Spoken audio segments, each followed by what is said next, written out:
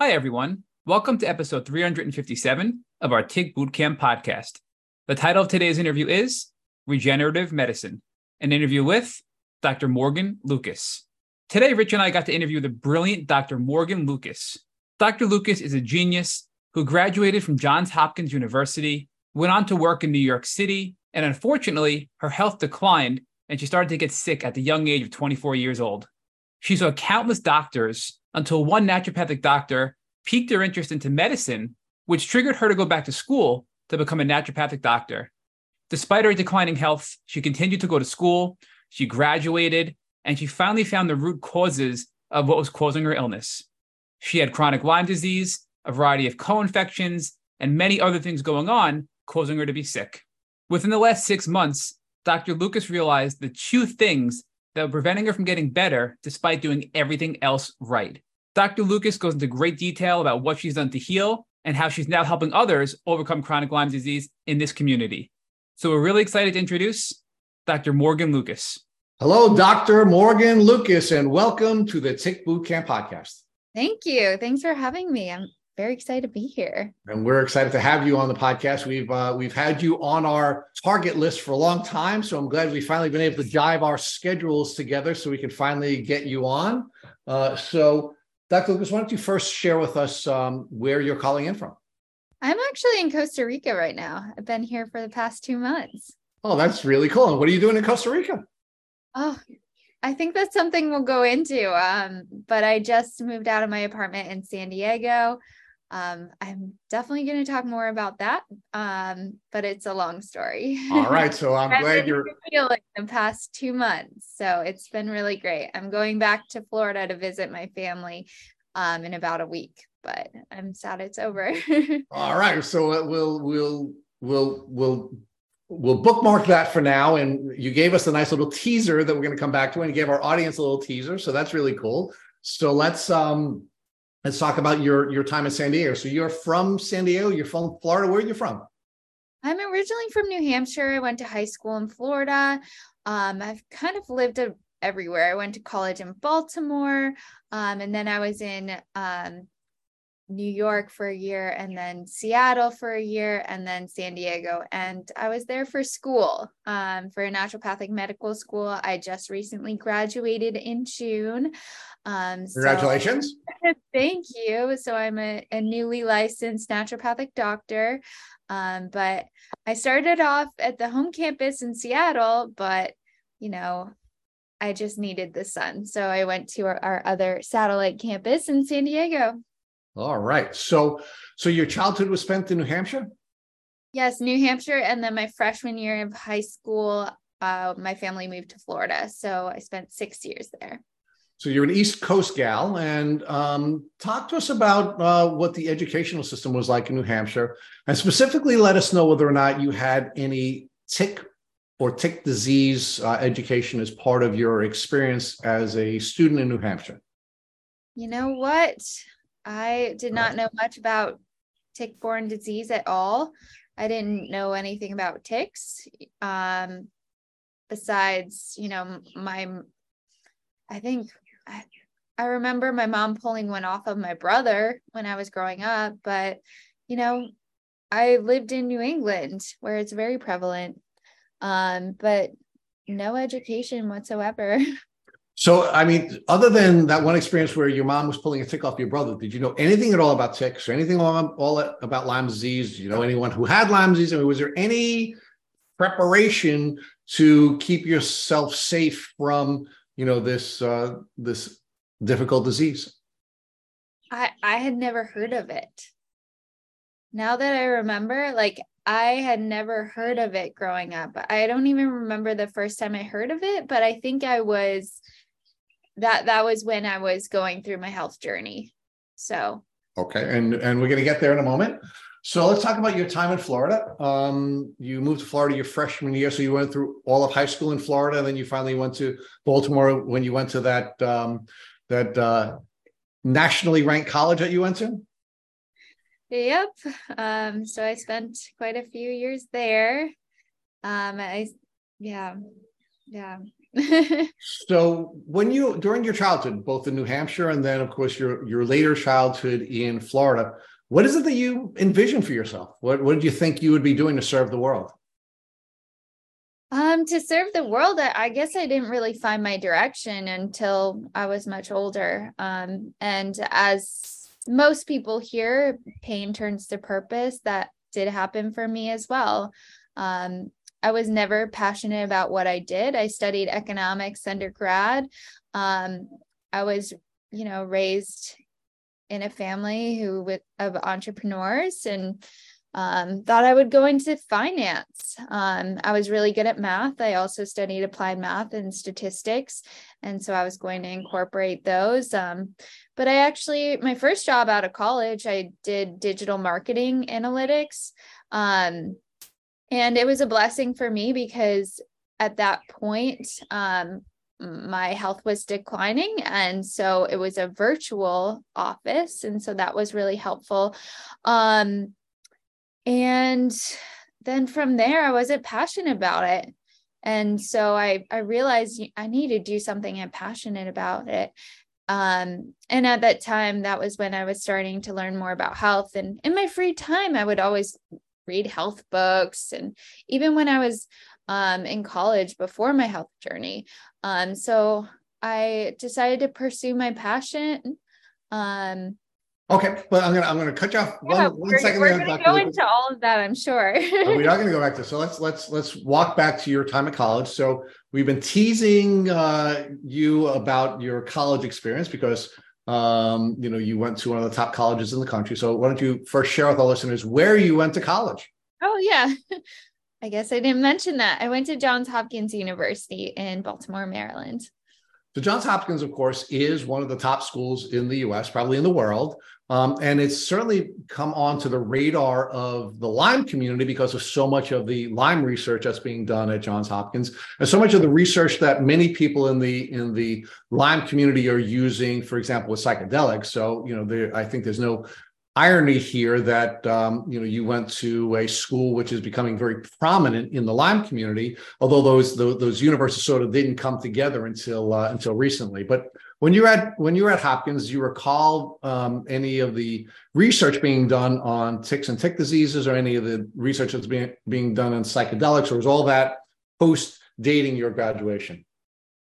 I did not get any exposure to that research at all. I think that was after I graduated. I graduated in 2014. But then again, I was also studying economics, so I wasn't really exposed as much to the research at that time. So now, give us a sense of when your health started to decline, and what that early decline was like. It was after I graduated high school. Graduated college, and I was living in New York, doing the digital marketing analytics job. And I started experiencing a lot of brain fog, fatigue, muscle aches. My chemical sensitivity started, insomnia. It was difficult to get out of bed, body aches, and it was debilitating at times. You say brain fog and fatigue, and people are just like, well, that's normal. No, it was not normal brain fog or fatigue. And chemical sensitivity started, and bloating. And at that time I was in New York.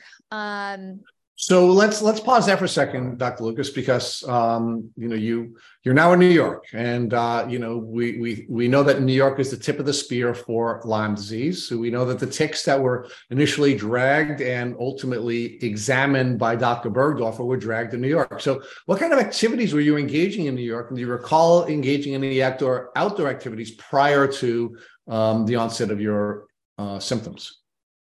Yes. But it was not in New York. I believe that I acquired Lyme disease from being in Texas, because following a trip to Texas for Thanksgiving, I had a bite on my leg that turned into a big rash, and I went to dermatologists, and they couldn't tell me what it was. They took a biopsy. I went everywhere. I tried to like treat it myself. I was like, what is going on? And I remember scratching it in Texas. And I think I don't ever remember a tick, but we now know that you can get Lyme disease from mosquitoes, fleas, spiders, things like that. So that is where I think I got Lyme disease, because my symptoms developed shortly after that.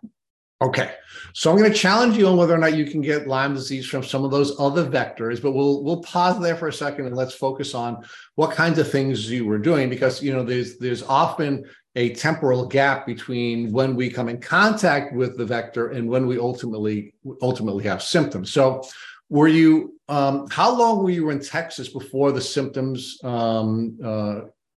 presented themselves? And when did you first see a doctor after those symptoms, the rash in particular, exhibited? I think it was a few weeks after that trip. And that I started developing symptoms. And then I first went to a dermatologist when I started noticing it, like 2 weeks after, and it didn't go away for a while.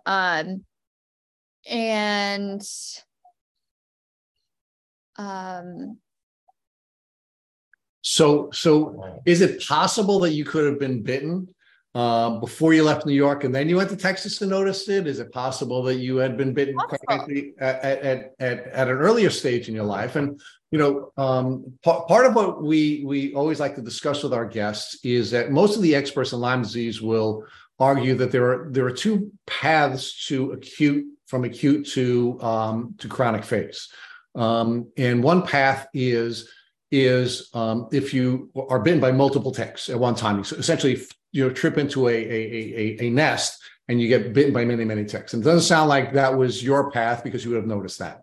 The second path, if it's going to be a short path, is one where you're living in a high mold environment, right? You're living in a moldy environment. Your health is compromised, and your immune system is compromised by the mold, and then you get bitten by a tick, and then it would take off. Otherwise, in most cases, there's a long temporal gap between bite and the onset of symptoms. And generally, in that case, what we find is that you're in the midst of some high stress experience, and that immunosuppressive experience results in your body losing the capacity to manage these microbes, and you get sick. So if you were going to describe your path, what you think your path is, if it was one of those three, which do you think it might be?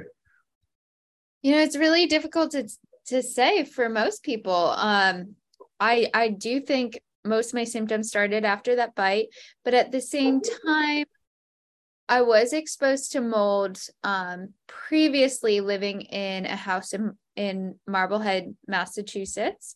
That is a possible trigger. And I did grow up in New Hampshire, so it's possible that I acquired it much earlier. It's so difficult to say, and I wish I could tell you. I wish we all had like a little crystal ball that we could have looked into and discovered what actually caused it. But for me, I could spend all day trying to piece it together, but we just don't know. Right. And on some level, Dr. Lucas, it doesn't really matter how you acquired it. Once you're sick, you want to figure out a path out of being ill. So I understand that on some level it doesn't matter, but it is important to explore that. Some people need to know. I mean, it may be something they emotionally need to know, but many of our listeners want to be able to help family members to protect themselves from getting sick. So they like to have this information so they can try to pass it on. And of course, we always want to make sure that we're not getting reinfected, because I don't think anything could be worse than being sick on a path to recovery and then getting reinfected, right? So that's why we explore these things. So I want to challenge you on another piece of this, and that is one of the things that Matt and I are often discussing is, how will someone get sick from Lyme disease, right? And we believe that there are only 4 ways that you can acquire Lyme disease. The upstream way that you can get sick from Lyme disease is you get bitten by a tick. And that's why most people get sick from Lyme disease, either directly, and now we'll get to the indirect piece. And there are three ways that you can indirectly get Lyme disease, in our view. The first is congenital Lyme disease. Your mother could have had Lyme disease and you could have acquired Lyme disease. Second way that you can get Lyme disease is if you have had intimate contact with someone else who has Lyme disease, and that could be passed on to you. And the third way that you can get Lyme disease is if you had a blood transfusion. And the microbes could be transmitted to you through a blood transfusion. So if you were to accept our analysis of either a tick bite, intimate contact with somebody with Lyme, congenital Lyme, or a blood transfusion, and you were to sort of revisit your experience through that lens, what do you think is the most likely way you had acquired Lyme? I would say most likely a tick bite, because I did grow up in New England. I have not gotten a blood transfusion. I was not sexually active before that time. My mom doesn't exhibit any of those symptoms. So it's mostly a tick bite, but you don't believe that you can get it from mosquitoes, fleas, or spiders if you're immune? So let me share with you. So I think most of the research suggests that you can't get it that way, and the main thing that we have to be careful about when looking at the realities versus the myths of Lyme disease is that in order for a vector to transmit Lyme disease to you, there has to be a large volume of the microbes spit into you or put into you in some way, and there has to be a period of time where there is a long attachment period for that to take place. And the tick spit in particular is really a unique element of acquiring Lyme disease, because the tick spit not only causes the tick to become superpowered, and believe it or not, the tick spitting and sucking the blood up, there is actually a protein exchange that happens with our blood and the Lyme bacteria when it's in the gut of the tick. And the tick spit is ultimately immunosuppressive, so it suppresses our immune system from appropriately responding to the microbes when they're being spit into us. So unique is a tick is a very unique vector when it comes to this. But even more exciting, Dr. Lucas, is we interviewed Matt. Help me with it. It was Dr. Rich. Professor Stephen Rich. Come on, Dr. Rich. Stephen Rich, who's this really, really smart man, and he's actually not only one of the foremost experts in the world on ticks, but also on mosquitoes. And we posed this question to him because we've heard the mosquito myth many, many times. And what Dr. Rich shared with us is you cannot get Lyme disease from a mosquito bite. And the reason you can't get it from a mosquito bite is, in part, the attachment is not long enough, in part because there isn't a tick spit that would be assisting the microbe. But even more importantly, the mosquitoes have defenses against the Lyme disease, against the Lyme bacteria, and it is not harbored by the Lyme disease. So Dr. Rich had very aggressively and politely dispelled that myth, I think, on our platform once and for all. So it really is, at least in our view, it's one of the four: tick bite, congenital, intimate contact, or blood transfusion. We call the tick bite the upstream, and the other three the downstream. So thank you for allowing me to explore that with you, Dr. Lucas. It's always fun to explore these things with our community. So let's take the next step, right? Thank you for sharing your research. Well, thank you. Thank you for being kind.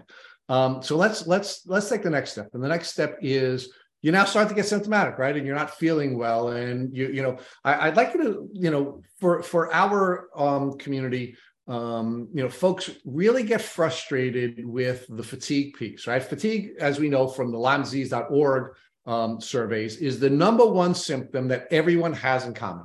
If you have Lyme disease, you're going to have fatigue, right? And one of the things that folks are often frustrated with on our podcast is when somebody like me who doesn't have Lyme disease says, "Oh yeah, I understand. I've been tired too," right? Share some or shed some light on the difference between what it was like to be tired before you were sick, and how that was different than the absolute crippling fatigue that you had when you first started to get your Lyme disease symptoms. Okay, so I would say like normal fatigue, people wake up tired, but they can still go about their day rather normally. and be a functioning human being and go to their job and fulfill their responsibilities. I would say Lyme disease fatigue, on the other hand, it's debilitating. You wake up, you can't get out of bed, even though you've gotten like 12 or 13 hours of sleep. Usually with average fatigue, like there's an explanation for your fatigue. Like maybe you didn't get a lot of sleep, or you are dehydrated, or things like that, or you just overworked your muscles by working out, things like that. But with Lyme disease fatigue, it's hard to satisfy your responsibilities. It's hard to have the motivation to even do so, because you're like, what's like, your body's in a survival state. It's trying to conserve energy. You've had 13 hours of sleep. Nothing helps. Maybe with average fatigue, like caffeine might help, but caffeine makes you feel even worse. So it's the point where, maybe you slept in till 10 or 11 and you still it takes you half an hour to even get out of bed. Unless, yeah. And it takes you everything that you have to even like put on your clothes. And like, for me, I know that there was something that helped, and that was like, using sauna, or like going to the gym and like just forcing yourself. So it was like getting to that point took like a couple hours, but I know it always made me feel better. And I think it's because I did those things that I was able to accomplish the things that I wanted to. Okay. So Matt is going to talk to you a little bit about some of the things you did instinctively to respond to your symptoms. But I'm going to ask you to bookmark that now for the later part of our conversation. And I want to ask you about now how the fatigue impacted your mindset, meaning you're from an entrepreneurial family. You're hard-charging folks. You went to one of the top universities in the world. I mean, it wasn't easy to get in there. You were, you were this, this very accomplished young person, and now you can't get out of bed and you can't function. What impact was that having on your head and your mindset? Yeah, I've always been a very goal-oriented person, and so these symptoms, this fatigue, this disease, just turned me into a person who just wanted to get through the day. It made me focus on the short term rather than the long term. And it made me it forced me to focus more on myself. And I was forced to do the things that made me feel better so that I could get through the day, I guess. Right. You were in survival mode, right? I mean, you literally turned into yourself, and you were now doing what you needed to do to just survive, right? It really was a triggering of your survival software. Exactly. Yeah, it was very debilitating, and my life changed completely. I was always a very social person. I was in a sorority, in college, very social. I've always had a lot of friends. I did pageantry. I was actually Miss New Hampshire Teen USA. Congratulations. Thank you. When I was in high school, and I was actually preparing for Miss New York USA. And I think my symptoms started like right after that pageant, and that was the end of pageants really for me. And so I've always been so goal oriented. You need to have like discipline and structure when it comes to these things. And for me, when I got sick, everything just became less important, and my health became the most important thing for me. And finding answers and doing research and seeing doctors became so important. And that's what I did in my free time. And I learned so much that just made me so excited about what we can do for people and what tools we have in our tool belt for not only Lyme disease, but for so many other conditions. Like everything I was learning applied to like my mom who got breast cancer around that same time too, and my grandmother who was struggling with Alzheimer's. And I just got so excited about all of these tools and therapies that we have. And so it just opened up my world. So at the same, while it did have a short term, like it did turn off my my short-term perspective on life. I was more focused on the short term because of my illness and just surviving, but it also did trigger a long-term vision for myself. And so, so we'll get there.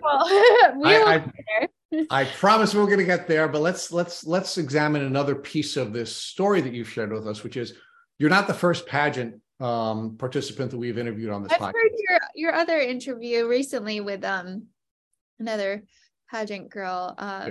We've had a couple. I'm sorry. I think it was Mrs. United States recently. Yes, so we've had at least, I think, 3 other pageant participants. And what I find kind of interesting about your experiences, you're making a temporal connection between when you got sick and your participation in a pageant, which we've heard several times. So I'd like to talk a little bit about how rigorous it is to prepare for a pageant, how stressful it is to prepare for a pageant, and how that may have been sort of the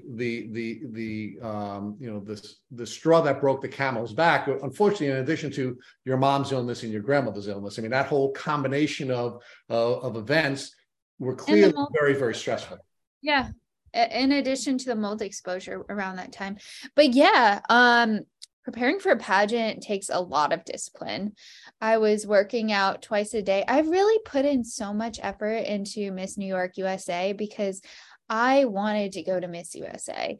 And this was like one of my last shots, like to go to Miss USA. And I know Miss New York is a tough competition. They have 200 girls competing. So I wanted to be as prepared as possible and really go in all out. So I was working out twice a day. I was eating a meal plan of 5 meals a day, measuring things like that. So it was a stressful period. I was preparing for an interview with my pageant coach. I was getting a gown designed and just mentally preparing as well. So, and I was working a full-time job at the same time. So it was a little bit stressful, but at the same time, like I've done it before. So it was kind of fun for me to do. And I've done it before. So, and I was working virtually. So that was helpful in terms of preparing, but yeah, it was a stressful time, but I also think possibly the mold exposure had something to do with it as well. Or all of the above, right? I mean, it really is a combination of things. So I do agree with that. All right. So now you said that you had been a very social person for most of your life. And now as you're getting sick, you're starting to turn in, right? And so talk to us about how this triggering of your survival software and, this is pre-Dr. Lucas. So how Morgan Lucas is now turning into herself. What impact did that have on you socially? And how did your friends and family react to you essentially separating yourself from your social environment?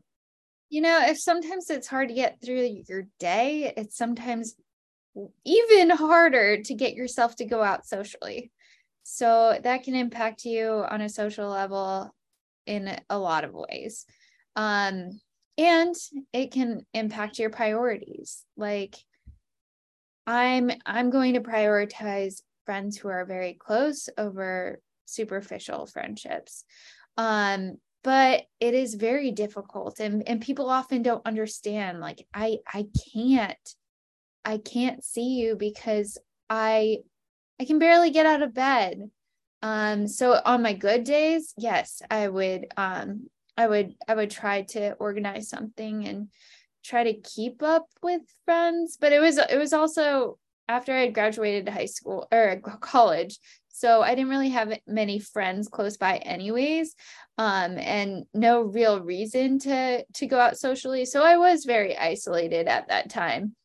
But you know, my because I changed, my friends changed too. My circle changed. I lost touch with a lot, maybe all but one or two friends from college, because it took a lot of effort to reach out and stay in touch. And my effort was going into other things like finding answers, getting healthy, like getting through the day.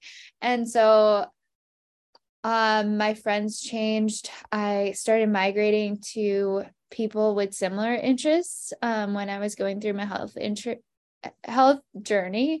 And I was very blessed to be in naturopathic medical school where everyone, they get it and they understand if you cancel last minute because you have symptoms and you just can't go out, you can't muster up the energy, they get it, versus whether you did it with someone else, they don't. And I would say like my family and my friends, they would, my previous friends, I feel like people who don't also go through something like this, they don't get it, and they see what you're doing and spending so much time taking care of yourself as being selfish, when really you're doing it for them. Everything I've done for my health and my self-care, I do for my family. I do it so that I can get quality time with them. So like say I'm out, I'm spending Christmas with my family and I have to take a couple hours to like do the things that make me feel good so that I can get like that 1 hour of good time with them, and like have a brain functioning and be able to enjoy their company. Like I'm doing those things for them. And it was hard for me to see them think that it was a selfish thing and that it really, you know, I think people with Lyme disease would understand that. So now let's talk about the impact of your separating from your college friends and from other friends. Did any of them lash out at you? And did you have any negative emotional responses to the losses that come along with losing friends? No one lashed out at me. It was kind of drifting away slowly, just because it takes a lot of effort to keep these friendships going. And yeah, I do look back on pictures, and it makes me sad to see that I've drifted apart from people who used to be so close to me. But at the same time, I'm trying to focus on like the real truer friendships that I've developed over time through this illness. And the friendships who've remained from college, they are true friends. And they, my little sister in my sorority, like she's like the one person that I really stayed in touch with. And every time I see her, like it feels like just yesterday. So it's people like that just really matter. And like, that's where I'm going to focus my energy and not focus on the past.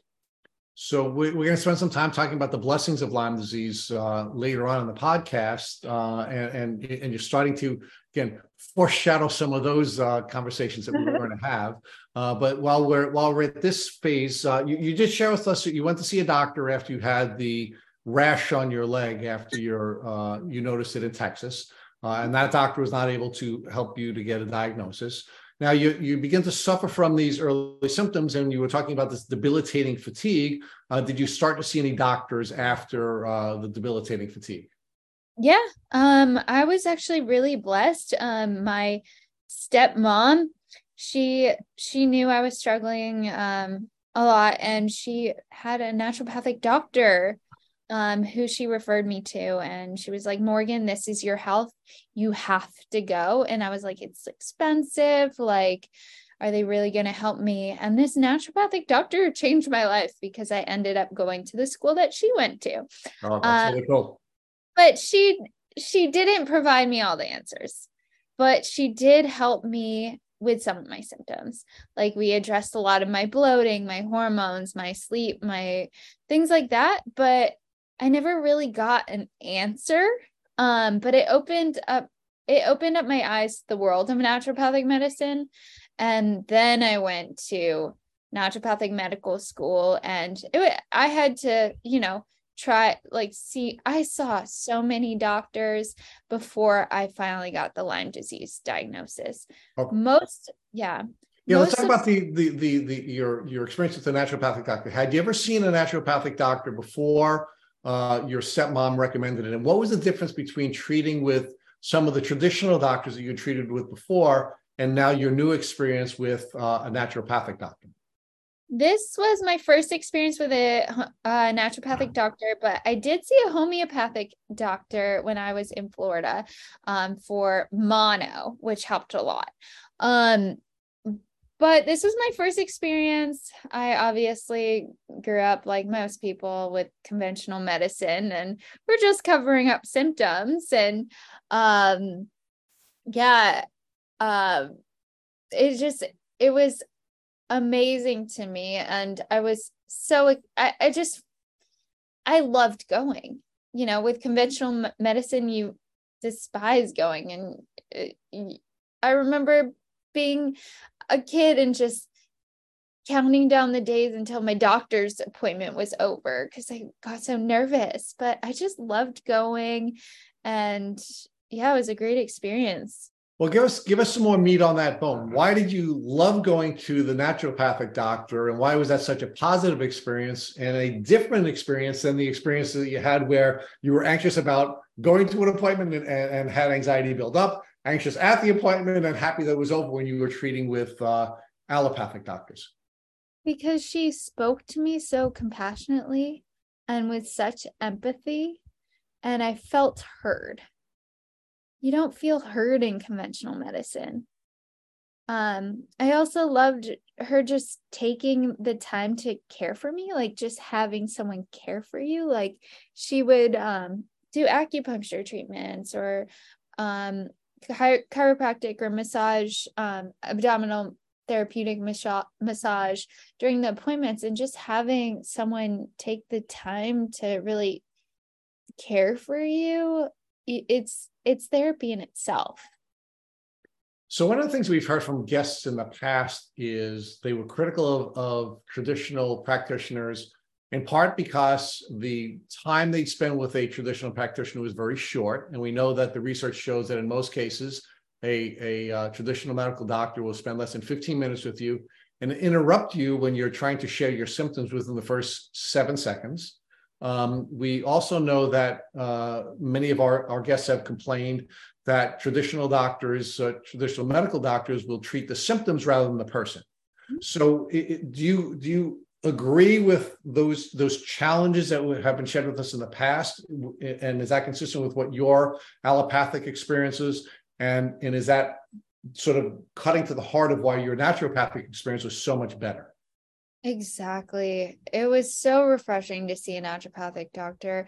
I grew up with conventional care where we're just covering up symptoms. They see you for 5 minutes, and I had acne, the worst acne possible in high school. And I remember being offered Accutane, and then they put me on birth control, which I later regret, for acne. And no one once mentioned, maybe you should try cutting out dairy or, just these little things like your diet. So yeah, it was so refreshing for someone to try to get to the root cause and to take an hour and a half for a first visit. Maybe it was even up to 2 hours. You never see that in conventional medicine ever. Now, you said that you were a little anxious about going to the doctor because you had said to your stepmom that you were concerned about the cost. Now, were you concerned about that because the naturopathic doctor was going to treat you outside of the insurance system, and as a result of that, you were going to have to pay for it privately? Yeah, she did not accept insurance. The naturopathic doctors are not licensed in New York, so she couldn't. But so you had this experience where you were stepping out of the system. We talk about that a lot on this podcast, where unfortunately what we find is that many people, in order to be able to recover from Lyme disease, they have to step outside of the system. And it doesn't matter what system you're in. We've had many of our podcast guests and some of our listeners argue to us, well, the reason, the system doesn't work here in the US is because we have this capitalist system, and they like to sing the virtues of, one of these government systems that you see in Europe or in Canada. But when we interview people who are in the socialized medicine system, many of the European guests and the Canadian guests we've interviewed, what they tell us is that system doesn't work either. And in fact, in many ways, the system is worse because it takes so much time before you can get an appointment with a doctor in those systems, but they have to step out of the system. So it's really not a matter of whether or not it's a private care system or a nationalized or socialized system. It really is the amount of time that the practitioner is going to spend with you. And in most cases, because we have an acute care system rather than a chronic care system, the only way that you're going to get the care that you need is by stepping out of the system and going to a practitioner that will be able to take adequate time to treat somebody with a chronic illness. that's exactly right. Yeah, the healthcare industry is just very inefficient right now, and sometimes you have to pursue other routes, and the cost is completely worth it, because you're not going to get that kind of treatment elsewhere in the conventional system. And to me, your health is the most valuable thing that you have. And so if you need to go an alternative route, like you do, and like it's just more efficient in that way. Like, yeah, you might be paying out of pocket, but what you're getting, like, it's so valuable. And like, you get a doctor who's like approachable, like you can usually message them and they're responsive and they just really want to help, versus conventional medicine, you'll spin your wheels getting nowhere. So sometimes you have to step out of that system. So now, when you went to your first naturopathic doctor, you still hadn't gotten your diagnosis, right? Now, you said that you ultimately received your diagnosis, I think you shared with us, when you were 27 years old. And your symptoms began when you were 24. So we have this 3-year window. How many different doctors did you see between when you had the onset of symptoms and when you finally got your diagnosis? That's a good question. I would say maybe 10 to 12.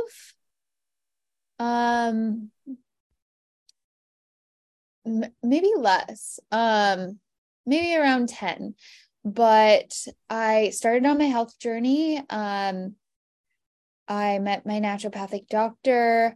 We did make a lot of progress. And then I started seeing doctors in Seattle when I moved there to do my post-baccalaureate, to satisfy the requirements for naturopathic medical school.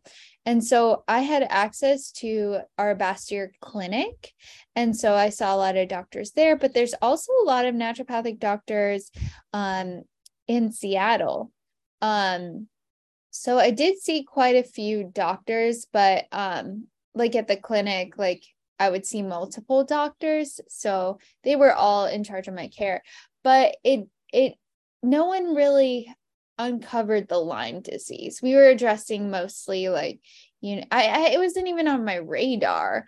We were addressing like mostly like my digestive issues and other symptoms and like fatigue. And most of those doctors, I did get a diagnosis of like hypothyroidism and reactivated Epstein-Barr. And so I was satisfied with that diagnosis. And I was like, oh, I have my answer. It's reactivated EBV from when I had mono in high school.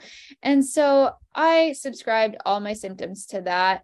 And I treated the reactivated EBV accordingly, but I never got fully better. And then it dawned on me, like, there must be something else going on. And then I think someone else in my social circle or something mentioned Lyme disease at one point, and then I asked my doctor for a test, because it dawned on me, like you've been treating this a long time, like you should be better. And so I knew there was probably something else going on. So I asked my doctor for a test, and we tested it. And it was actually on my doctor's test too at that point, because we've exhausted a lot of things. And yeah, it's weird. She thought about testing that as well at that point.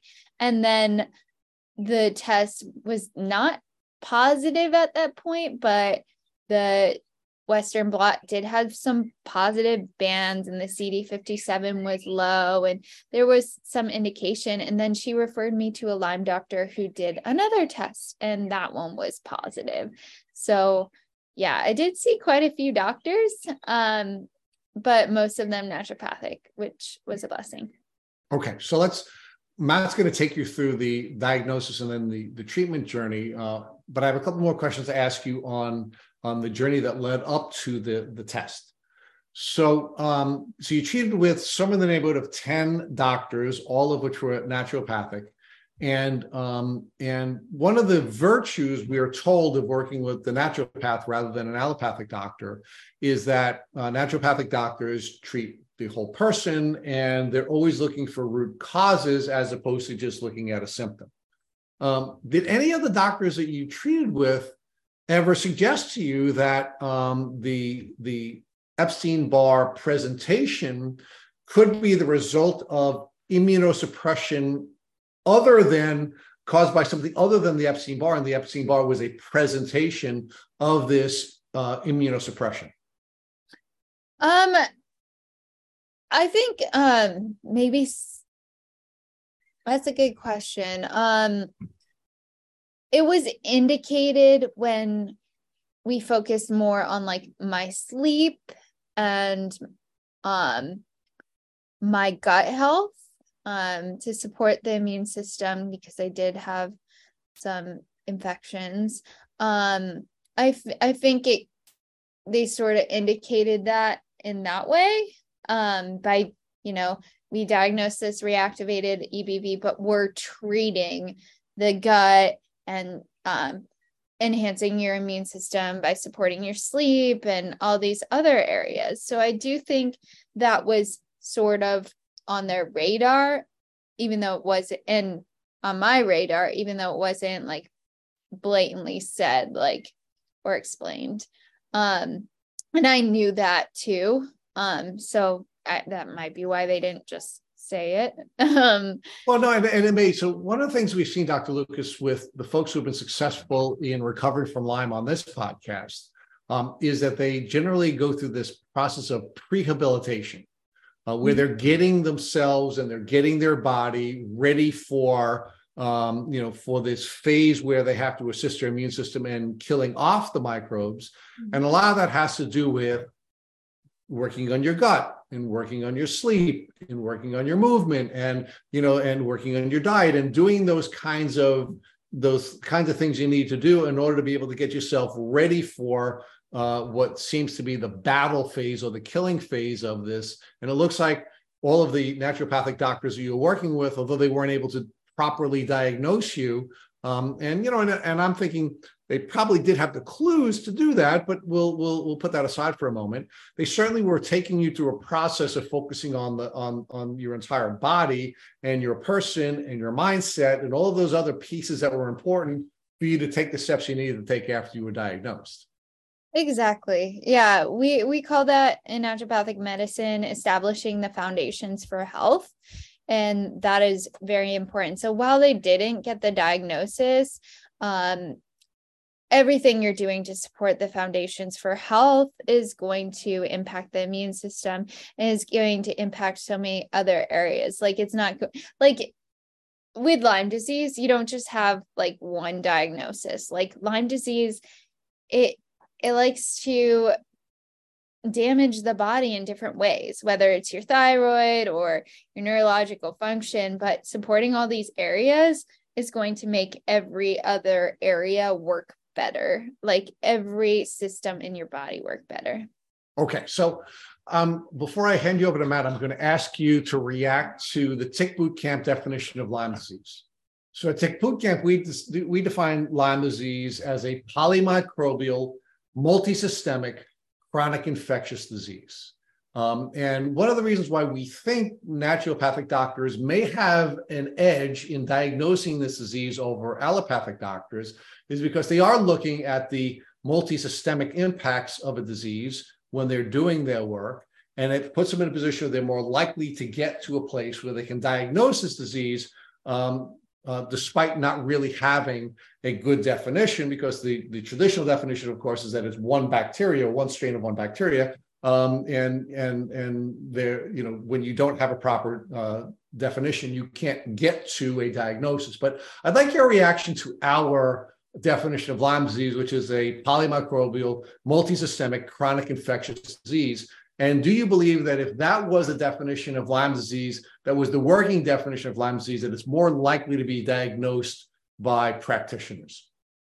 Absolutely. I feel like it would be more diagnosed, because when patients are having multiple systems like impacted and all these different symptoms that are unexplained, and they've gone through other routes and they still don't have an answer, then they'll be more apt to think about testing and diagnosing Lyme disease, because the Lyme disease symptoms are so vague. And I think that's why it's so commonly misdiagnosed, because people chalk that up to other problems. Like for me, it was like EBV, or it could be hypothyroidism, or just normal. Most people consider things as these symptoms as normal. Sorry, what were you saying, Matt? No, Dr. Lucas, I think I couldn't agree more, right? And I think the problem gets compounded, and I've seen this in my own health journey, and I think you've seen it in yours as well, is that people just get way too focused on Borrelia burgdorferi. And, we did a post last month about Borrelia miyamotoi, and we triggered a lot of people in the community. And I must say that, the intent of the post was to inform our followers that Borrelia miyamotoi was finally recognized by the CDC on the West Coast of the United States as an emerging infectious disease threat. And because the title was Borrelia miyamotoi, first confirmed case in West Coast, it triggered a lot of people to say, hey, I've had it for years. Hey, I live in California and I've been diagnosed with that. But the problem is the recognition. Doctors aren't looking for these other types of pathogens or these other strains. So in your case, you were tested for Borrelia burgdorferi and you were indeterminate, and you had to go to a Lyme specialist to drill in further to even have a definitive diagnosis. And I think that just complicates the process and confuses us as patients, Dr. Lucas. And I'm curious what your thoughts are on that piece of it. Yeah, absolutely. When we're focused too much on one strain, you neglect other areas of the country, as well as other co-infections that could be causing issues, such as Bartonella, which it seems to be pretty common that I've seen. And so, yeah, you're absolutely right. I mean, I do want to, so now I'm going to zoom out again, right? You and Rich had some really fun discussions there, but you were sick when you were 24. You were just out of college. You were working in New York City in the digital marketing analytics field. And then when you first started to get sick, your naturopathic doctor inspired you to go to naturopathic medicine school. And this is kind of leading you up right to your diagnosis where we just landed with Rich. But before that, you said your naturopathic team of doctors helped you with some of your symptoms before you had your diagnosis. And I know our listeners love to know, because whether you were diagnosed or not, they want to know what helped you. And you said specifically, it helped with your bloating, your hormones, and your sleep. So if we can just talk about those three items and what you did specifically with your naturopathic team of doctors to help those symptoms, starting first with bloating, please. Yes. So bloating, we identified the root cause. I discovered with intestinal stool testing, we did discover a parasite, Candida overgrowth. What else? small intestine bacteria overgrowth. And then would you like me to talk about treatment for my gut? Oh, yeah. Yeah. I mean, and actually before, because, of course, I'm going to want to go deeper.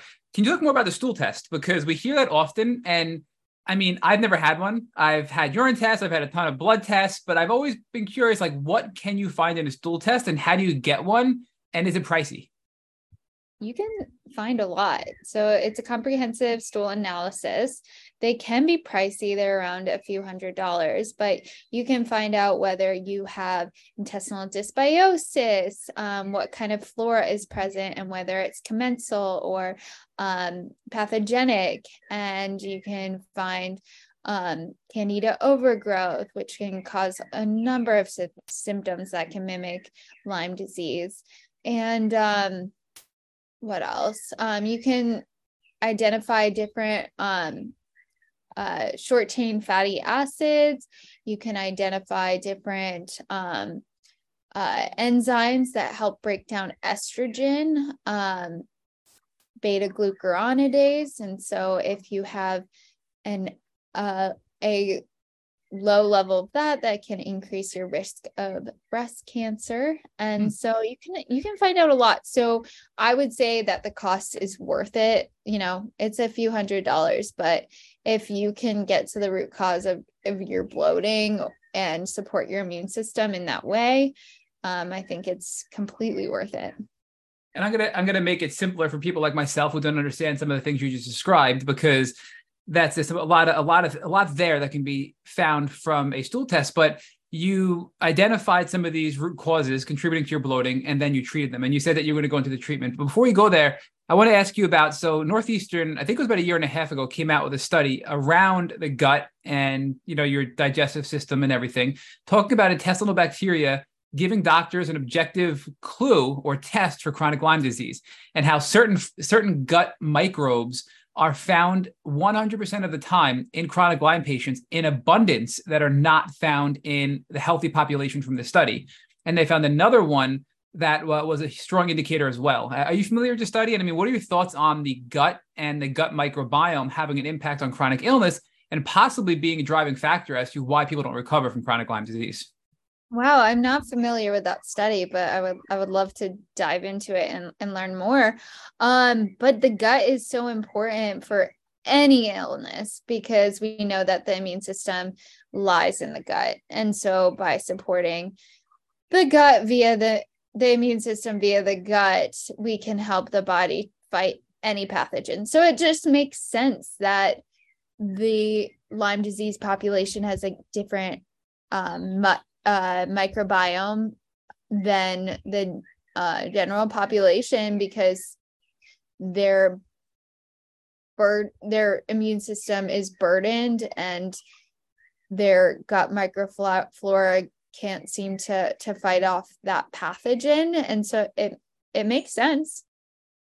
So what's interesting is, and I'll read it to you just so our listeners can have it, and then I'll give you the title. So if people want to search it, in a study that compared fecal matter from healthy people, intensive care unit patients, and post-treatment Lyme disease syndrome or chronic Lyme patients, Dr. Kim Lewis and his team determined that people with chronic Lyme disease have two distinct differences in their microbial levels compared to other groups: an abundance of a type of bacteria called Blautia, Blautia, and a suppression of a type of bacteria called bacteroids, all in the gut, right? So I think there's something there. And I think it's interesting that you talk about your gut being 70% of your immune system. And the title of this is Intestinal Bacteria Could Give Doctors an Objective Test for Chronic Lyme Disease. And it's on the northeastern.edu website if people want to search it as well.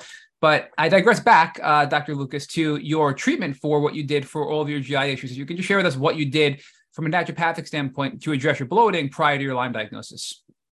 Yeah, prior to my Lyme diagnosis at that point, since it was very preliminary in my Lyme disease, I was able to tolerate more at that point versus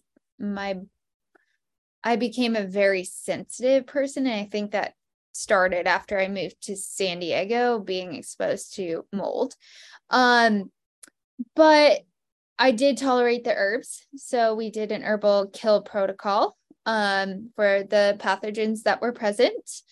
And then we did a repair protocol, which consisted of some demulcent herbs and formulas that helped rebuild the gut microbiome, and then reestablish the microflora with probiotics and fiber and things like that. And so that did help, but I still had some issues after that. And so I think because my immune system was suppressed, these infections just kept coming back because I retested again. And initially it was gone and then it was back. And so, you have to support the whole body in order to completely heal from these things. And it's a process of elimination, right? So you realize you have bloating issues, you realize you had infections in your gut, you treated them, they got better, and then they came back. So you knew something else was wrong because it shouldn't come back if you're healthy. So you had to get deeper, more to the root cause. So before we do go on to your diagnosis, I want to focus on the hormones and the sleep as well. If you can give us specifically what you did to address your hormone imbalances and sleep pre-diagnosis, because that's something many Lyme patients struggle with even once they have a diagnosis. Yeah, I first suspected that I had hormone problems because my sleep was so poor, but I also had amenorrhea, which means the absence of menses. And I saw the naturopathic doctor who tested my hormones, and my progesterone was completely absent. And so in order to support my progesterone levels, we did some natural progesterone cream, as well as some herbs to help stimulate my progesterone production. But also we did a detoxification protocol, and we also supported my stress levels. And I think supporting the sleep as well had an impact on stress, because cortisol is a progesterone steal. And so in that way, you got to get to the root problem. But when I look back on it, I see that a lot of hormonal issues can come from Lyme disease and chronic infections. And as soon as I stopped the herbs and the progesterone cream, my insomnia would come back, and things were not regulated at that point. So Dr. Lucas, let's talk about now your diagnosis. You went to a Lyme specialist, and I'm curious, are you going to treat with the Lyme specialist, or are you going back to your team of naturopaths to treat Lyme disease? I saw both. And I think it's important to get both a team of doctors, because the doctor at the Lyme literate doctor, he was focused more on killing the infection, versus the naturopathic doctors were focused on supporting the foundations for health. And one doctor can only do so much. The Lyme literate doctor didn't really have much time because he did accept insurance, which was a blessing. And I mean, he did have a naturopathic doctor on his team, but because I was getting very inexpensive care at the Bastyr Clinic, I continued to see them.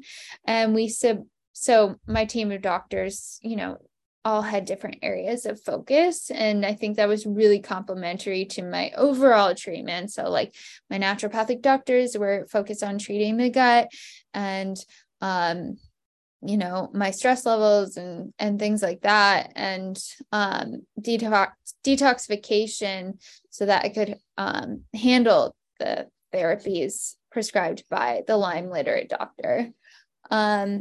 So Dr. Lucas, I'm sorry to jump in real quick. Can you just, so you said it was the Bastyr Clinic, so that's the Bastyr Clinic. That was your team of naturopathic doctors you were with, correct? Yes. And that was at my school. At your school. Okay. Yeah. And that's because you saw the doctor and she inspired you to go to school to become a naturopathic doctor, correct? Earlier on? Yes. Okay. Now I'm bouncing back to with you and Rich. You said you saw her because of your mom, I believe, right? And then that inspired you to go to naturopathic medicine school? Or you could tell me I'm wrong if I misheard that. No, yeah, that's absolutely right. She Okay. went to Bastyr as well. And so she became a mentor of sorts. And then what was the Lyme literate doctor you went to that definitively diagnosed you? Comfortable sharing the name of that doctor or that practice? Sure. Dr. Schickman at the Institute for Specialized Medicine. Okay. So now I'm sorry I interrupted you. You were kind of going into what they were doing to treat, how the Bastyr Clinic was really doing the foundational work of the whole body rebuilding of your gut, of your hormones. And the Institute for Specialized Medicine was now focusing on the killing of Lyme. So can you give us more specifics about what you did to treat Lyme and what the Bastyr Clinic was doing to help kind of rebuild your body as well? Specific herbs, maybe pharmaceuticals, alternative medicine, as much detail as possible that you remember from this time. Yeah, I will say that I didn't tolerate treatment well, but so we initially treated with a couple herbal tinctures from Dr. Schickman. And I was completely debilitated with Herxheimer reactions. And it was the worst month or two of my life. And then I just was like, I can't do this anymore. So I stopped completely. I didn't even have the energy to go to appointments at the Bastyr Clinic. I thought I was dying. I made an appointment at the Bastyr Clinic because I thought I had the flu. I was like, what is going on? I can barely it was so bad. So yeah, that was not the end of the road. I just stopped the treatment, and decided not to continue with that. And then I sought out another doctor, who I love she previously worked for Dr. Klinghardt.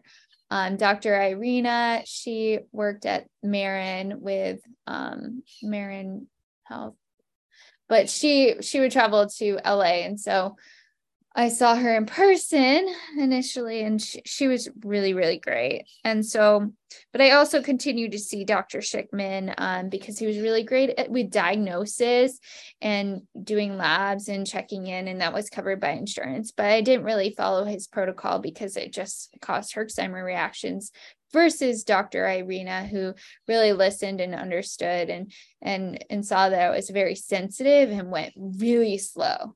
Dr. Schickman did not go slow. No, but this is a really important message. Thank you for sharing this. And, we don't hear this. We hear it a lot, but we don't explicitly call it out. And we have people that we talk to offline and on this podcast that go, I got a diagnosis. I'm going to go hardcore and treat and just deal with the fallout. And I'm going to be in bed and I'm going to be shivering and I don't care because I want to get better. And they think that if they can suffer through it, they're going to end up getting better. And I firmly, and Rich firmly believe that that's not the right approach, because you're putting your already stressed and compromised body in a worse place. So there's a balance. You cannot have that extreme of a Herxheimer reaction and expect to get better. So you intuitively knew what was going on and you pumped the brakes and said, I got to figure out what's next. And I'm really happy that you shared that with us. And again, I'm not surprised because of how smart you are that you made that decision on your own. So can you share with us now? Oh, go ahead. I also needed to get through medical school. I was like a hell treat after or something. Well, the fact that you were still in medical school while being this sick, I was literally doing nothing but laying in a bed when I was sick. So the strength, oh my goodness, I can't even. I switched to the 5-year track from the 4-year track when I was going through things. And so that split my first 2 years into 3. So that helped a lot. But still, it is tough. The curriculum is really hard. But I totally agree with what you're saying. People think more is better and harder, faster, stronger. No, it just throws your body into an inflammatory cytokine storm. And it's hard to recover from that because that causes your mast cells and everything to just over respond to things going forward. And then you're really in a tough place. So I'm very happy that you learned this lesson quicker than I did and many other people did in the community. Can you share with us what you did with Dr. Irina now that you decided to move on, and how you did the slow and steady approach and what that protocol looked like? So she was really great. She gave me a whole protocol that wasn't just herbs. It was a lot of detoxification. And she addressed everything. So it's so refreshing to have one doctor address everything, like my hormones, my gut, and everything as well. So it was a long protocol. And we started very, very slow, with 1 to 2 drops. And I was herxing from that. So I was like, Dr. Irene, I really need to get through medical school. And so she was like, let's just focus on the detoxification right now. First steps first. And so we did a lot of binders. We did a lot of sauna, and we did some lymphatic drainage support. And also at home, I was doing a lot of things on my own too, just in terms of detoxification. And yeah, she sees a lot of sensitive patients, so she knew to go slow and how to support the body in that way. And so like the lymphatics and drainage support, binders, but yeah, she knew how to treat the body.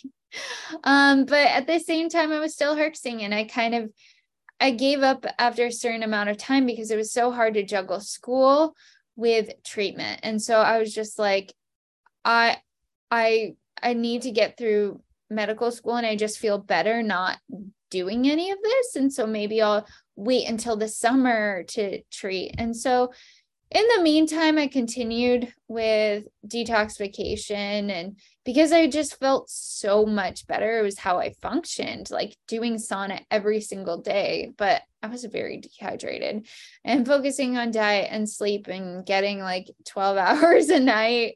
But it was hard to function in school when you have to get 11, 12 hours of sleep just to function. And I was very blessed at the time. Not that COVID was a blessing, but it was a blessing for me because I could do school virtually. And I moved to my mom's in Florida. I basically lived there most of the year. Versus I did fly back to San Diego for a few in-person labs and intensives that we did, but it was helpful to be able to like watch recorded lectures and be able to do lectures in bed and things like that.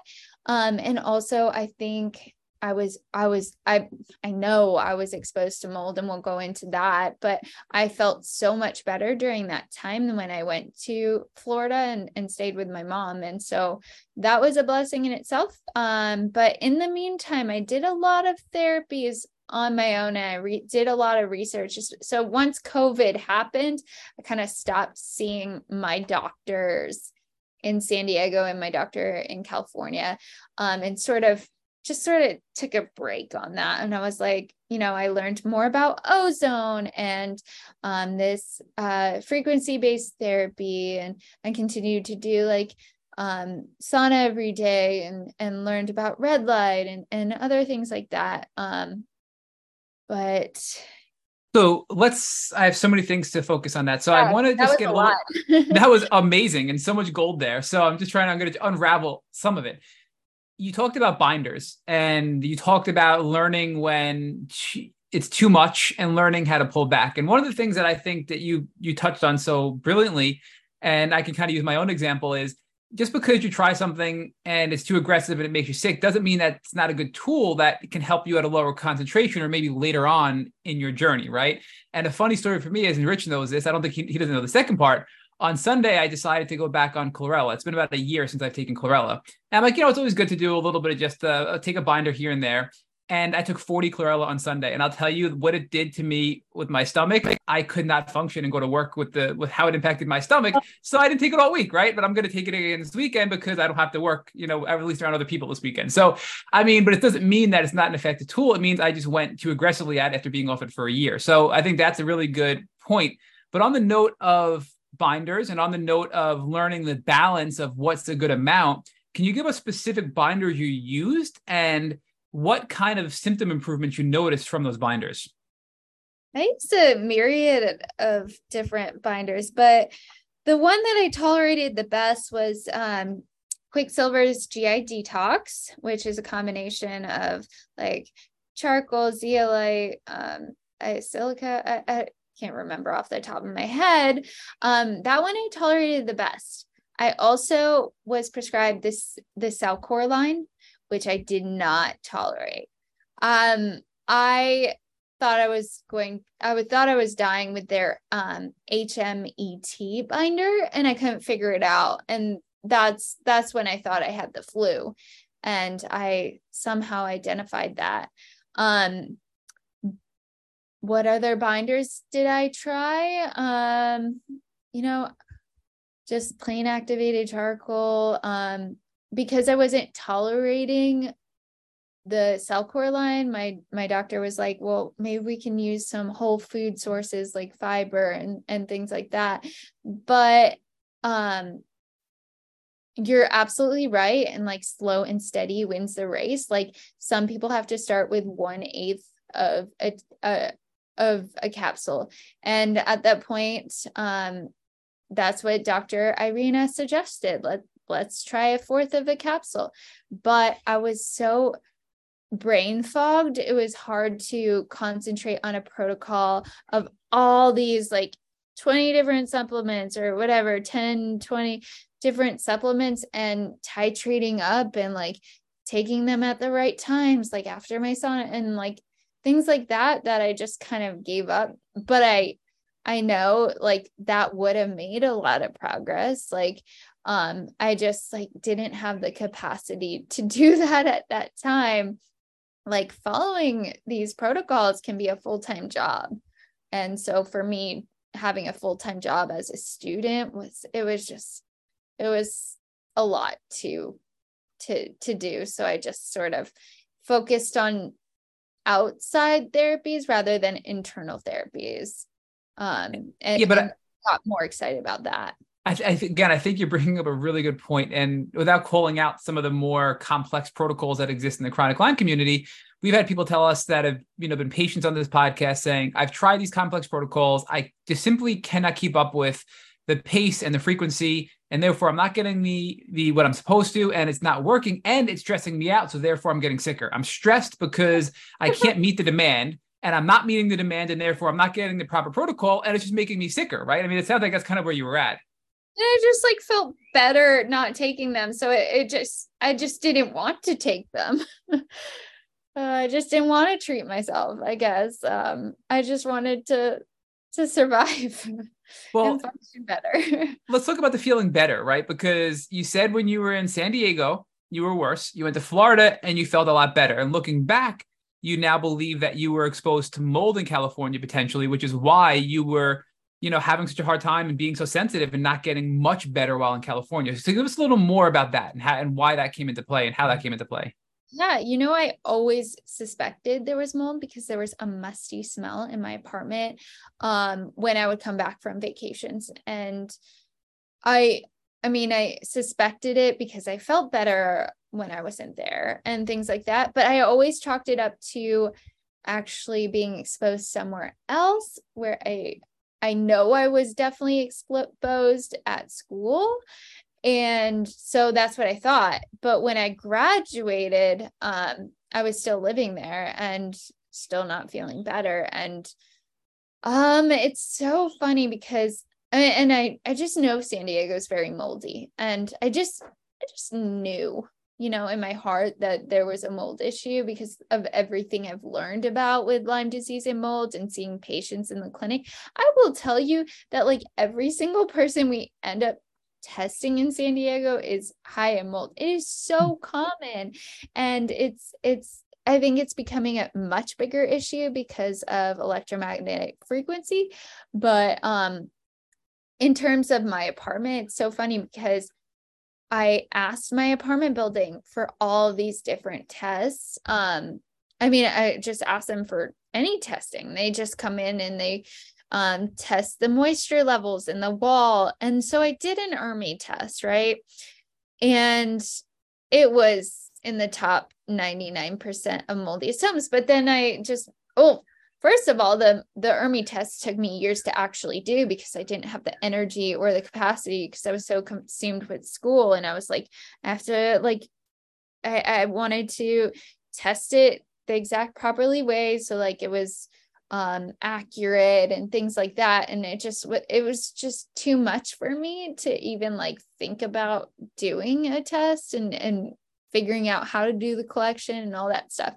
But when I finally did it, like, when did I do it? This fall, it was sky high. And I took the sample from the air purifier, which they told me was okay because I had replaced the filters just a few months, like a month or two prior. But I chalked up the results to it just being from the air purifier. But then just recently, in January, there was a water leak. But so our apartment building opened up the wall. Turns out there was a lot of mold behind the wall, and the person who was remediating it said it had been there a while. But it's so funny because 2 days ago, my previous roommate, I've moved out everything.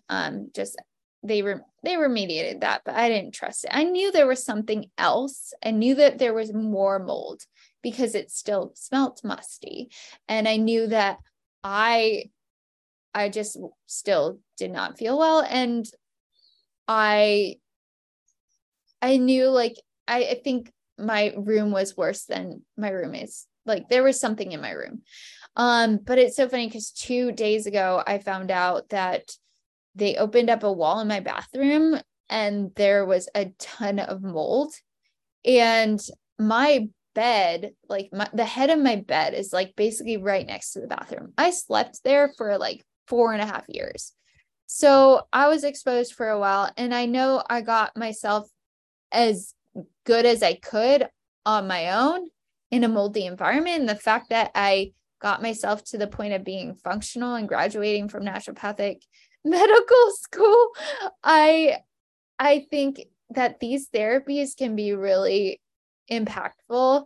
But I never got myself fully well until I moved, like that's an obstacle to cure in itself. And it, like, looking back, like we need to make sure all of our patients are not in a moldy environment so that they can heal, or in a toxic environment. It might not be just mold, but I also found like high uranium in my water, in my body. Like it couldn't have been higher. So when I did a mycotoxin test in my body, but I did a total tox. So I also got environmental toxins and I got heavy metals. And so, yes, I had high mold as expected, but also my uranium level was even, like, it couldn't have been higher on the scale. So it was in the top 99.9%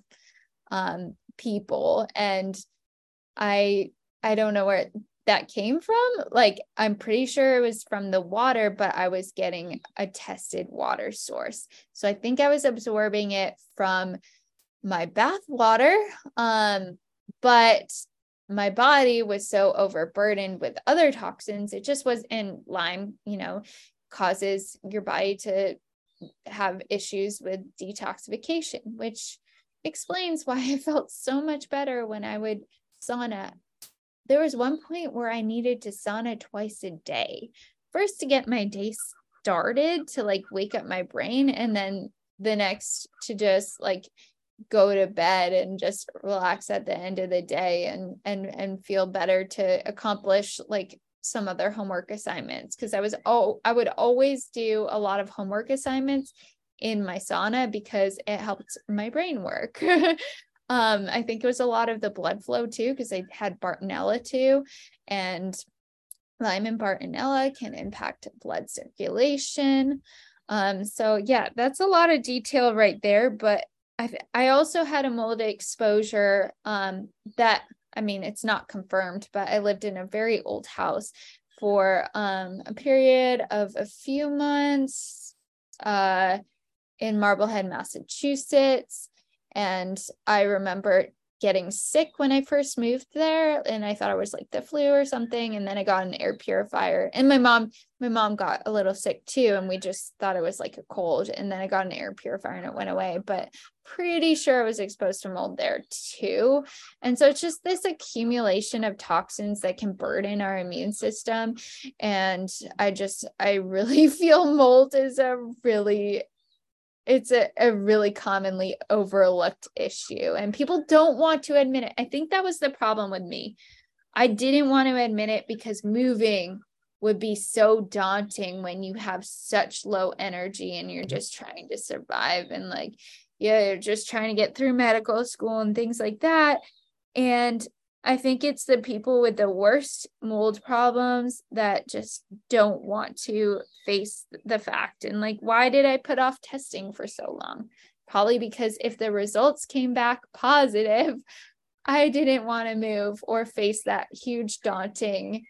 But you did eventually. And when you moved, you got so much better, right?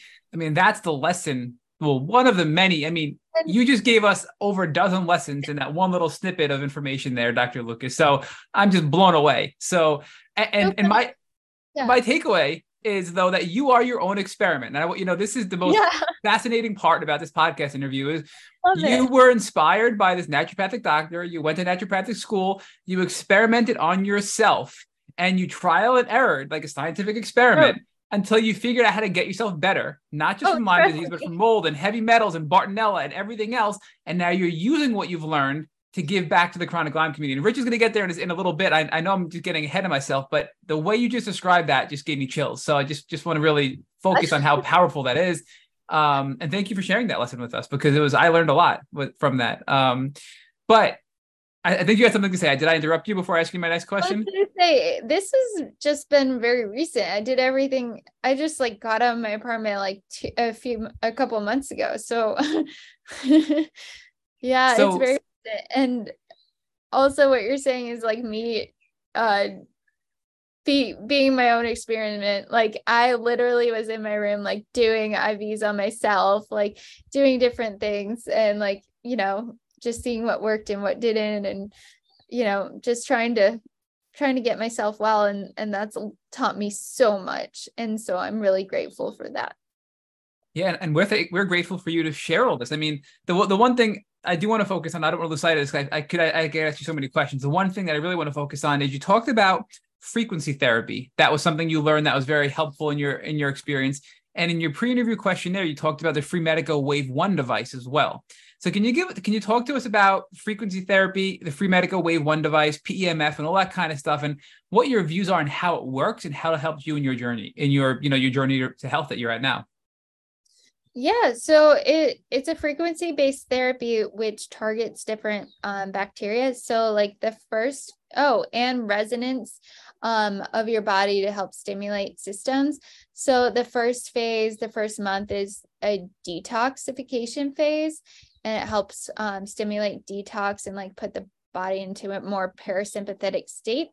And then the second phase is more targeted towards Lyme and that bacteria. So it helps kill, not kill, but like more just harmonize and sort of kill. It's kind of like a rife technology. But does it kill? Because from what we understand, the frequency actually sort of cancels out the bacteria and prevents it from spreading and essentially kills it, right? I mean, is that how it works?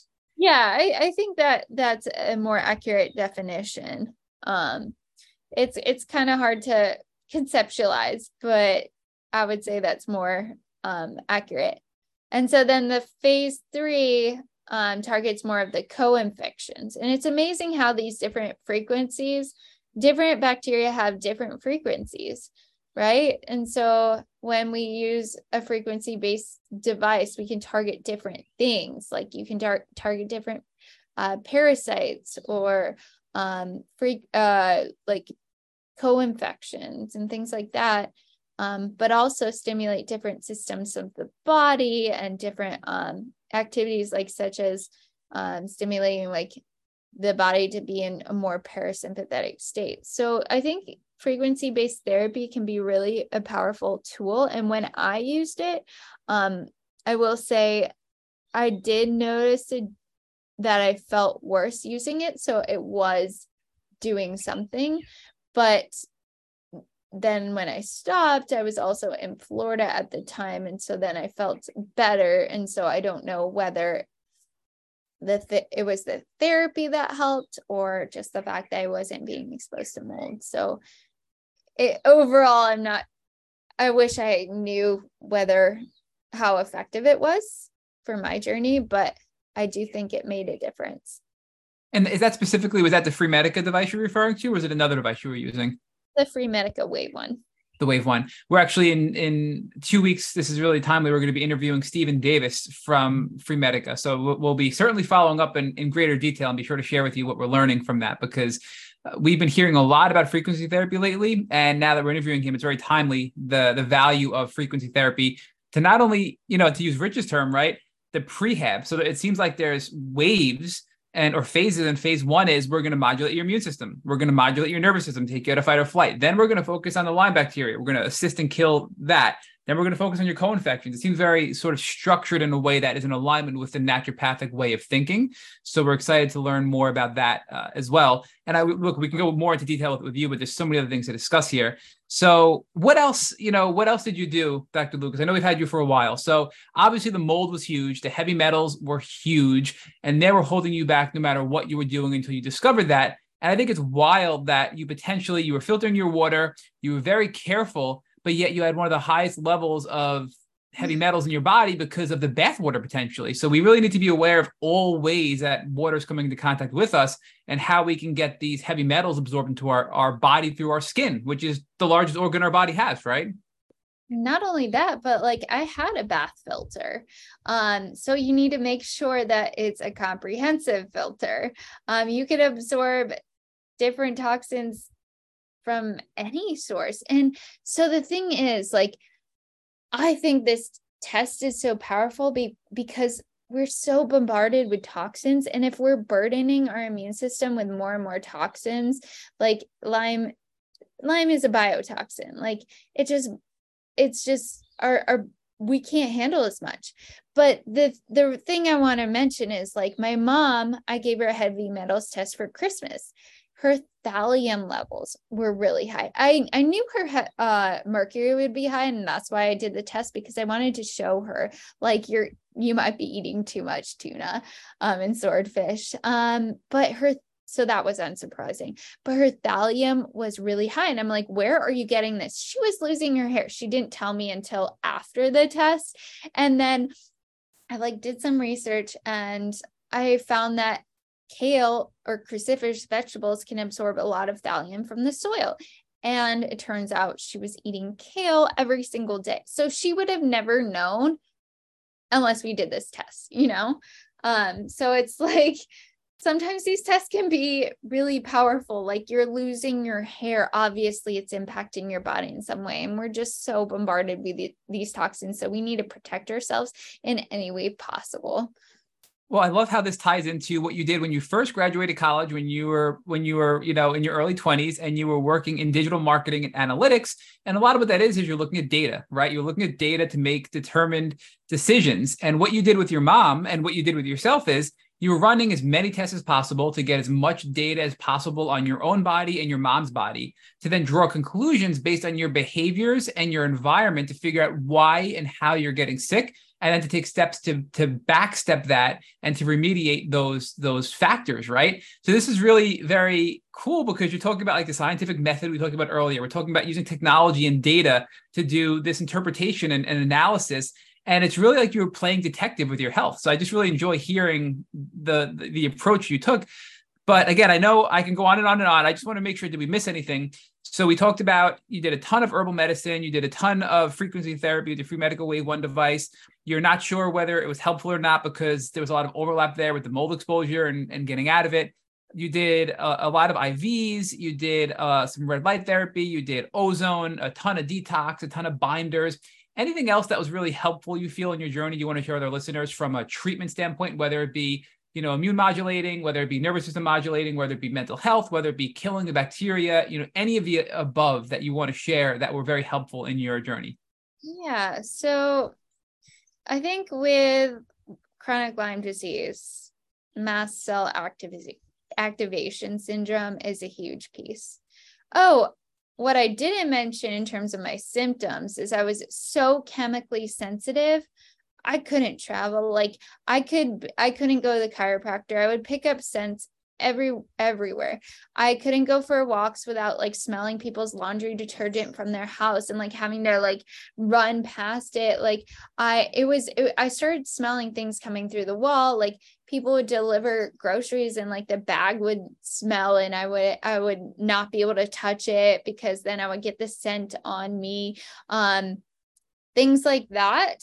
I would, after, going to the chiropractor once, like I had to, like someone's fragrance got on their hands and then it got on my hair and I had to wash my hair like 500 times and sauna and wash it with vinegar and things like that. So my chemical sensitivities were really debilitating. I couldn't travel because I could smell like the laundry detergent or whatever.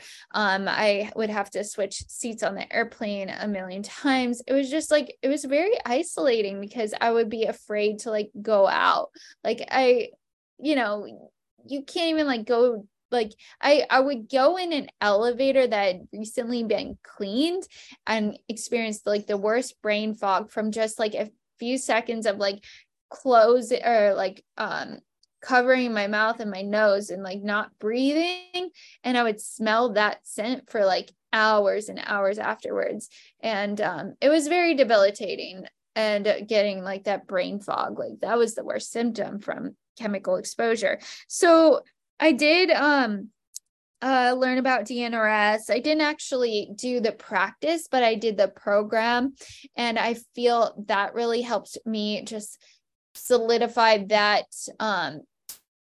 just my approach to when I was exposed to chemicals or fragrances to just like calm my nervous system in those cases and things like that. And so that helped a lot. And then another thing that really helped, because I was so sensitive to treatments because of the mast cell activation, was just stopping everything. Like, so I didn't focus as much on internal treatments. I found like I did so much better with like things like ozone and sauna and light therapy and things like that. I think because my liver was so burdened, but sometimes it's helpful to just stop everything.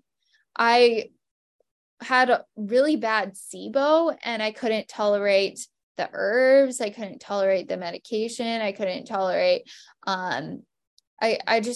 I couldn't tolerate the elemental diet because of little ingredients in it, things like that. And so how do you get rid of SIBO and you can't tolerate any foods? And like, I was having trouble like gaining weight at that point, because I couldn't tolerate any foods.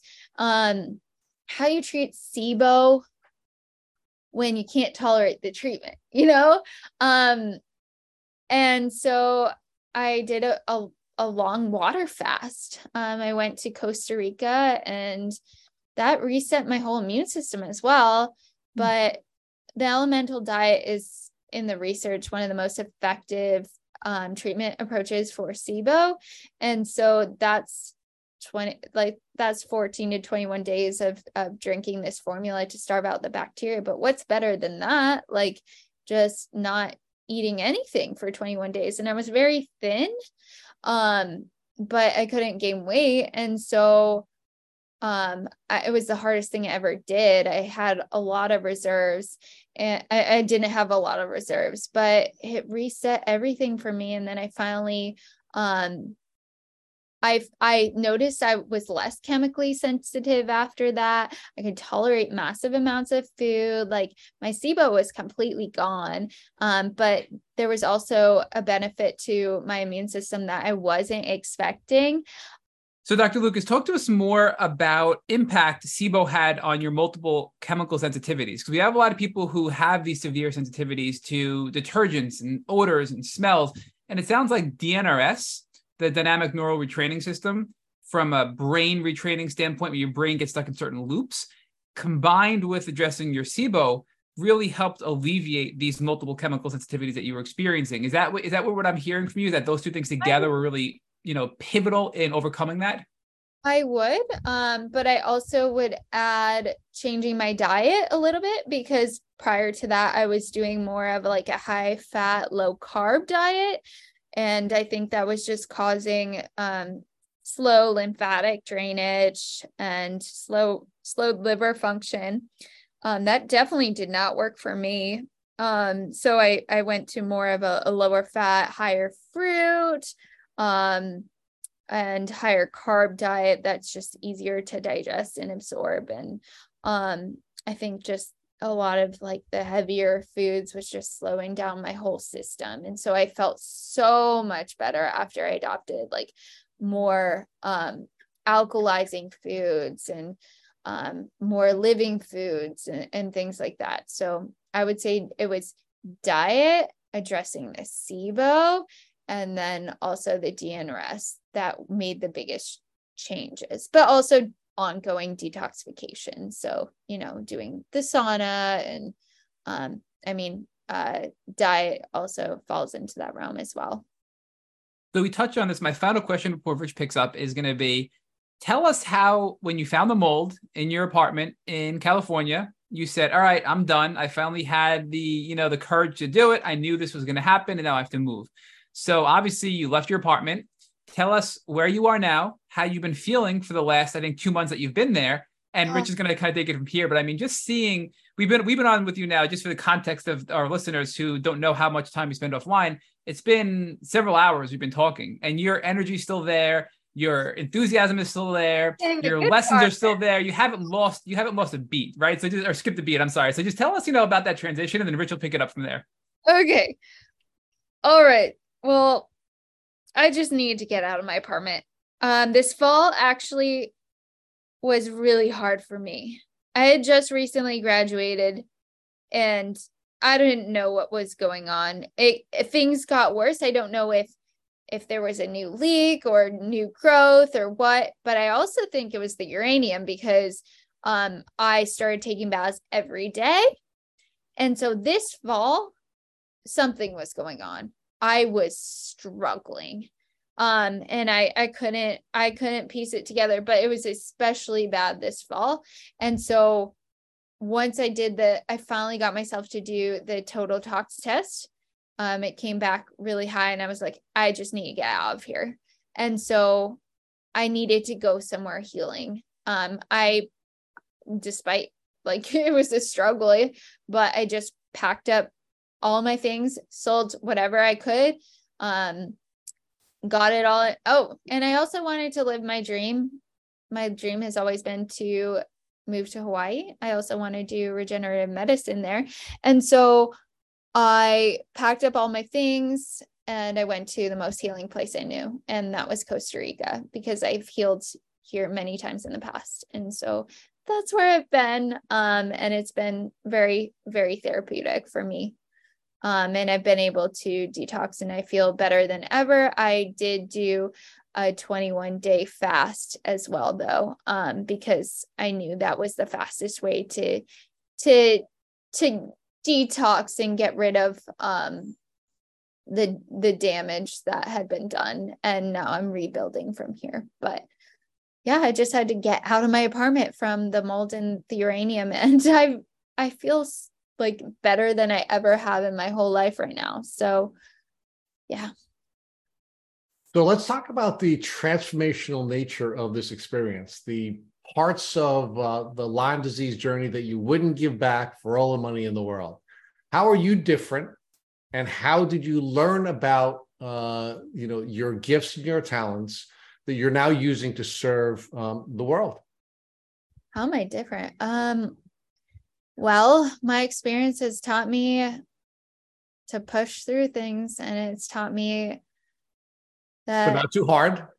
But not too, no, but to have faith in the process, because everything that I've been through, like I look back on it and I'm not mad about it. I'm open. I'm just, I know it's all going to benefit me and my future patients. And so it's taught me so much. I've learned so much through it. And like, I think that's what sets me apart, is my positive outlook on what I've been through, and my positivity. And every day, people would have no idea what I was going through. Never.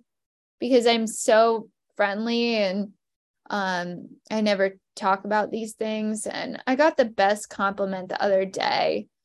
Someone said, people just seem to glow after talking to you. You must be impacting them in some way.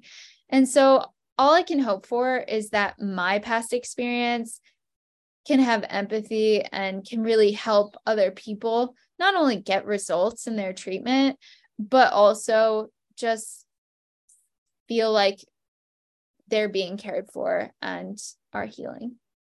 So tell us about how you learned to be that empathetic doctor, and what were the triggers for that, right? Because you went from being, a data geek, for lack of a better description of what your post university experience was, to now being a healer. And that was a big pivot from, what your experiences were during your child and the way you envisioned yourself. And when you went on your health journey, you were touched by many people who then inspired you to change your career path so that you can help others. So give us all of those pieces, how you discovered that those talents that you had, how you're using those to help other people feel good about themselves after they come in contact with you, and how that ultimately triggered you to go through a retraining process and a re-education process despite being chronically ill. Yeah, I just have this desire to make everyone else's day or their life better. I don't know what it is, but I just want to help people on a different level. And I think what it was for me is like going through this struggle and knowing how much people struggle and don't even talk about it. Like I know everyone has their own struggle. And so if I can make someone's day or, a patient's life just a little bit better just by, doing little things, like, then I'm going to go out of my way to do them because it's so impactful. And just as much as we can do, it's just having had that struggle on my own led me to realizing that I can impact other people in such a positive way because of those people who have had that role in my life. So I hope I can do the same for other people that other people have done for me. So now give us one final insight and we'll let you go. You've been wonderful, and your story is a beautiful story, and you've really articulated so much of this brilliantly. But give us one more moment of your time, and then we promise you we'll let you go back to your recovery experience there in Costa Rica. If God forbid somebody that you love, your mom, who was so supportive of you during this journey, came walking into your room, and I know she's not in Costa Rica with you, but if she were, she came walking into your room after this podcast, and you had discovered that she had a tick biting her, what would you recommend that she do so that she wouldn't have to go through the chronic challenges that you did? Well, first, remove it carefully, and make sure all parts are intact by using tweezers and making sure even like the head and everything, like there are no parts, but remove it immediately because you don't want anything, any more contact, to increase your chances of acquiring Lyme. Save it, put it in a plastic baggie so that you can send it to a lab and get it tested. And then in the meantime, I think you should be proactive. I would find a Lyme literate physician. Honestly, I would go for the antibiotics, but everyone is different. I think it's not worth the chance of acquiring, like years of having symptoms and fighting Lyme disease when you can just take a round of antibiotics. But, there are consequences to that in your gut health and everything. And that impacts your immune system. But there are other options, like you could do herbs, you could treat with ozone, you could do hyperbaric, you could do frequency-based therapy. So explore all those options with a Lyme literate physician. And then I would say focus on the foundations for health, getting proper sleep, and focusing on your stress levels and things like that, so that your body can fight this immune infection. And it's so funny. Actually, I got two bites from ticks here in Costa Rica, but they were so tiny and minuscule, and there have been no cases in Costa Rica, but I freaked out and I, of course, put it in a baggie because I want to send it to a lab.